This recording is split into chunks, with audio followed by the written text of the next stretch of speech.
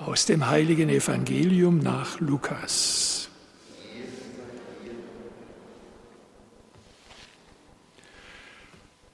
In jener Zeit kamen einige Leute zu Jesus und berichteten ihm von den Galiläern, die Pilatus beim Opfer umbringen ließ, sodass sich ihr Blut mit dem ihrer Opfertiere vermischte. Da sagte er zu ihnen: Meint ihr, dass nur diese Galiläer Sünder waren, weil das mit ihnen geschehen ist? Alle anderen Galiläer aber nicht? Nein, im Gegenteil. Ihr alle werdet genauso umkommen, wenn ihr euch nicht bekehrt. Oder jene 18 Menschen, die beim Einsturz des Turms von Schiloach erschlagen wurden, meint ihr, dass nur sie Schuld auf sich geladen hatten, alle anderen Einwohner von Jerusalem aber nicht? Nein, im Gegenteil. Ihr alle werdet genauso umkommen, wenn ihr euch nicht bekehrt. Und er erzählte ihnen dieses Gleichnis.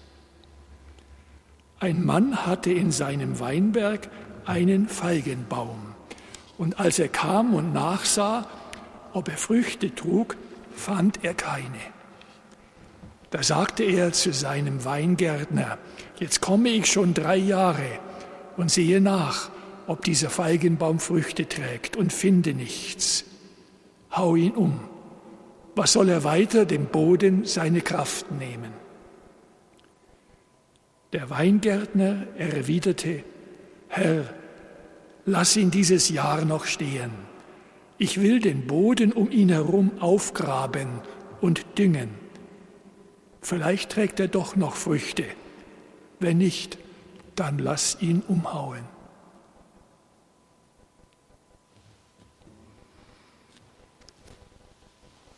Evangelium unseres Herrn Jesus Christus.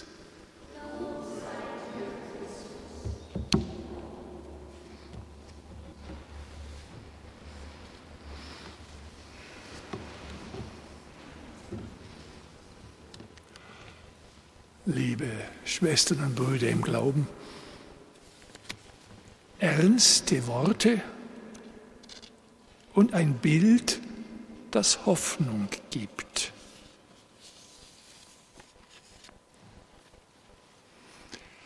In Israel gab es zur Zeit Jesu die Auffassung, dass es einen engen Zusammenhang gibt zwischen dem, was einem Menschen zustößt, und den Sünden, die er begangen hat. Das ist der Hintergrund, auf dem Menschen zu Jesus kommen und von einer grausamen Gewalttat des Pilatus berichten. Er hat mehrere Menschen umgebracht beim Opfer. Jesus wendet sich entschieden gegen diese Verquickung von Sünde und Strafe. Er wendet sich entschieden dagegen, das Verhalten anderer zu bewerten. Er wendet sich entschieden gegen das vermeintliche Wissen um die Fehler und Mängel anderer. In Jesu Augen sind alle Menschen schwach und gefährdet, Sünder zu sein und zu werden. Und er spricht eine ernste Mahnung an seine Jünger, an seine Zuhörer, die da gekommen sind. Ihr alle werdet genauso umkommen, wenn ihr euch nicht bekehrt. Und mit dieser Mahnung vollzieht Jesus einen Blickwechsel. Er sagt zu den Zuhörern, es geht nicht um die anderen, um das Urteilen und Bewerten von deren Verhalten. Es geht um euch selbst. Ihr seid zur Umkehr gerufen. Es geht nicht um die anderen, es geht um mich selbst. Jede und jeden einzelnen seiner Zuhörer nimmt Jesus so in den Blick. Jede und jeder von uns ist gemeint. Das ist einerseits befreiend. Ich muss mich erstmal nur um mich kümmern, nicht um die anderen. Nicht um die, die in der Kirche oder in der Gesellschaft alles Mögliche machen, was nicht gut ist. Andererseits kommt mir das erschreckend nahe. Es geht um mich, um mein Leben, um mein Tun. Es wird ernst. Es geht nicht um die anderen, es geht um mich.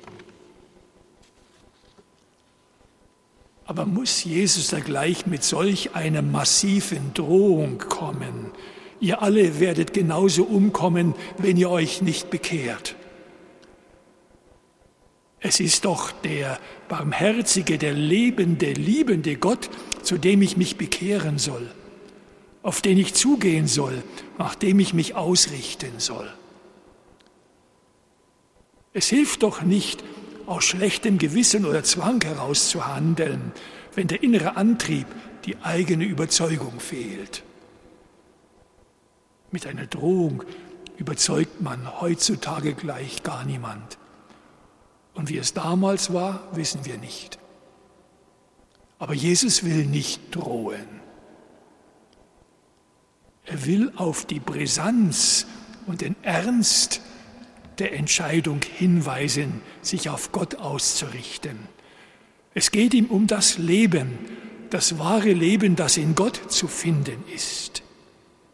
Ein Leben ohne Gott macht keinen Sinn, ist letztlich fade und leer.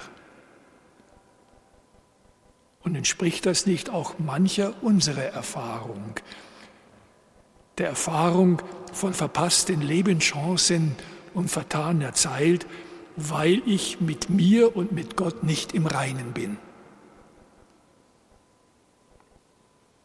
Es ist ernst.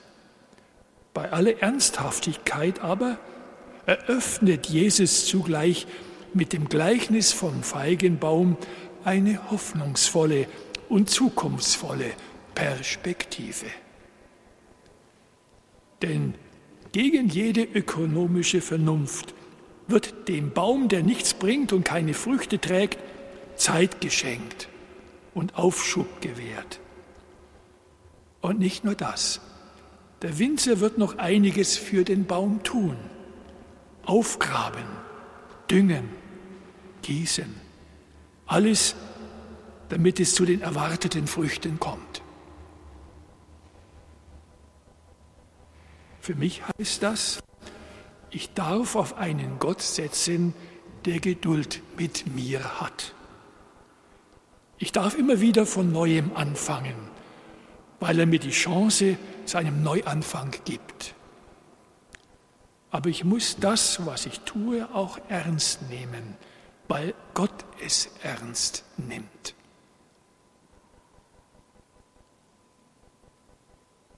Gott erwartet von mir, dass ich wach und bewusst lebe, dass ich mich einsetze dafür, dass ich gut auf dem Weg bin. Er erwartet meine Mitarbeit in seinem Reich, meine Solidarität miteinander mit den Menschen, mit denen ich lebe oder die in Not sind. Er erwartet mein waches Dasein. Er erwartet nicht die großen Taten, nicht die umwerfenden Konzepte, denn er weiß um meine Grenzen und auch um meine Schwächen. Aber er erwartet, dass ich ihn und mich ernst nehme, indem ich es versuche, jeden Tag und jeden Tag neu, indem ich jeden Tag als Geschenk von ihm betrachte und als Gelegenheit, es wieder zu probieren mit der Liebe und der Menschenfreundlichkeit, die Jesus uns vorgelebt hat.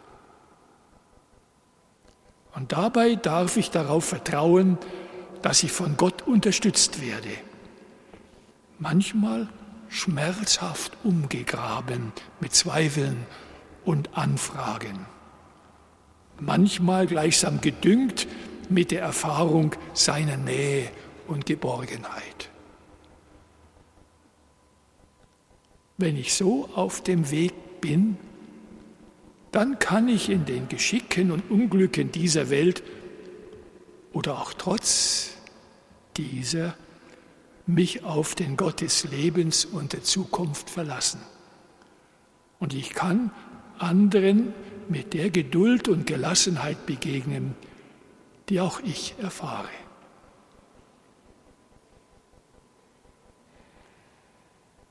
Jeden Tag versuchen, jeden Tag neu mich einlassen auf das Leben.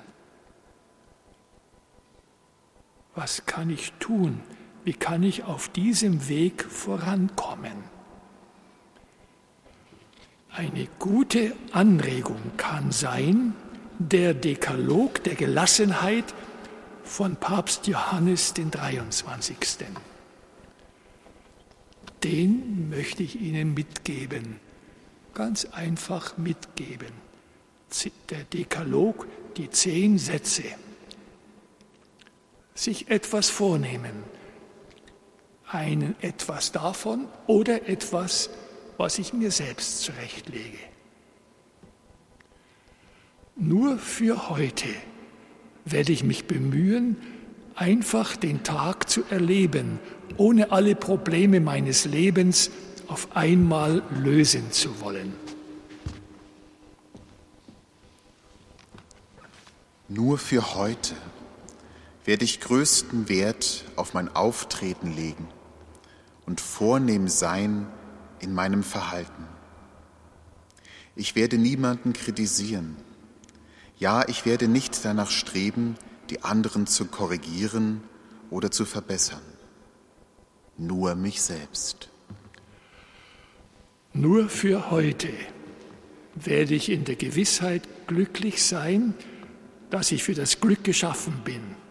Nicht nur für die andere, sondern auch für diese Welt.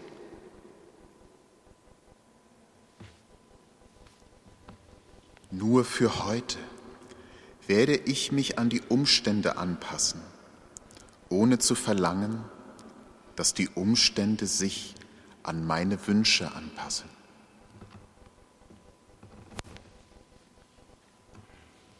Nur für heute werde ich 10 Minuten meiner Zeit einer guten Lektüre widmen.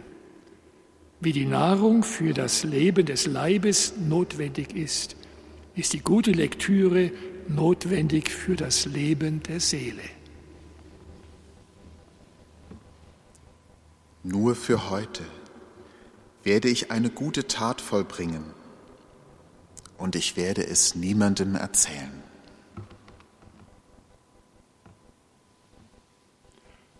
Nur für heute werde ich etwas tun, wozu ich keine Lust habe. Sollte ich mich in meinen Gedanken beleidigt fühlen, werde ich dafür sorgen, dass niemand es merkt. Nur für heute werde ich ein ganz genaues Programm aufstellen. Vielleicht halte ich mich nicht genau daran, aber ich werde es aufsetzen. Und ich werde mich vor 2 Übeln hüten: vor der Hetze und vor der Unentschlossenheit.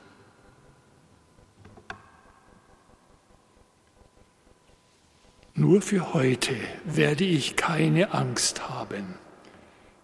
Ganz besonders werde ich keine Angst haben, mich an allem zu freuen, was schön ist. Und ich werde an die Güte glauben.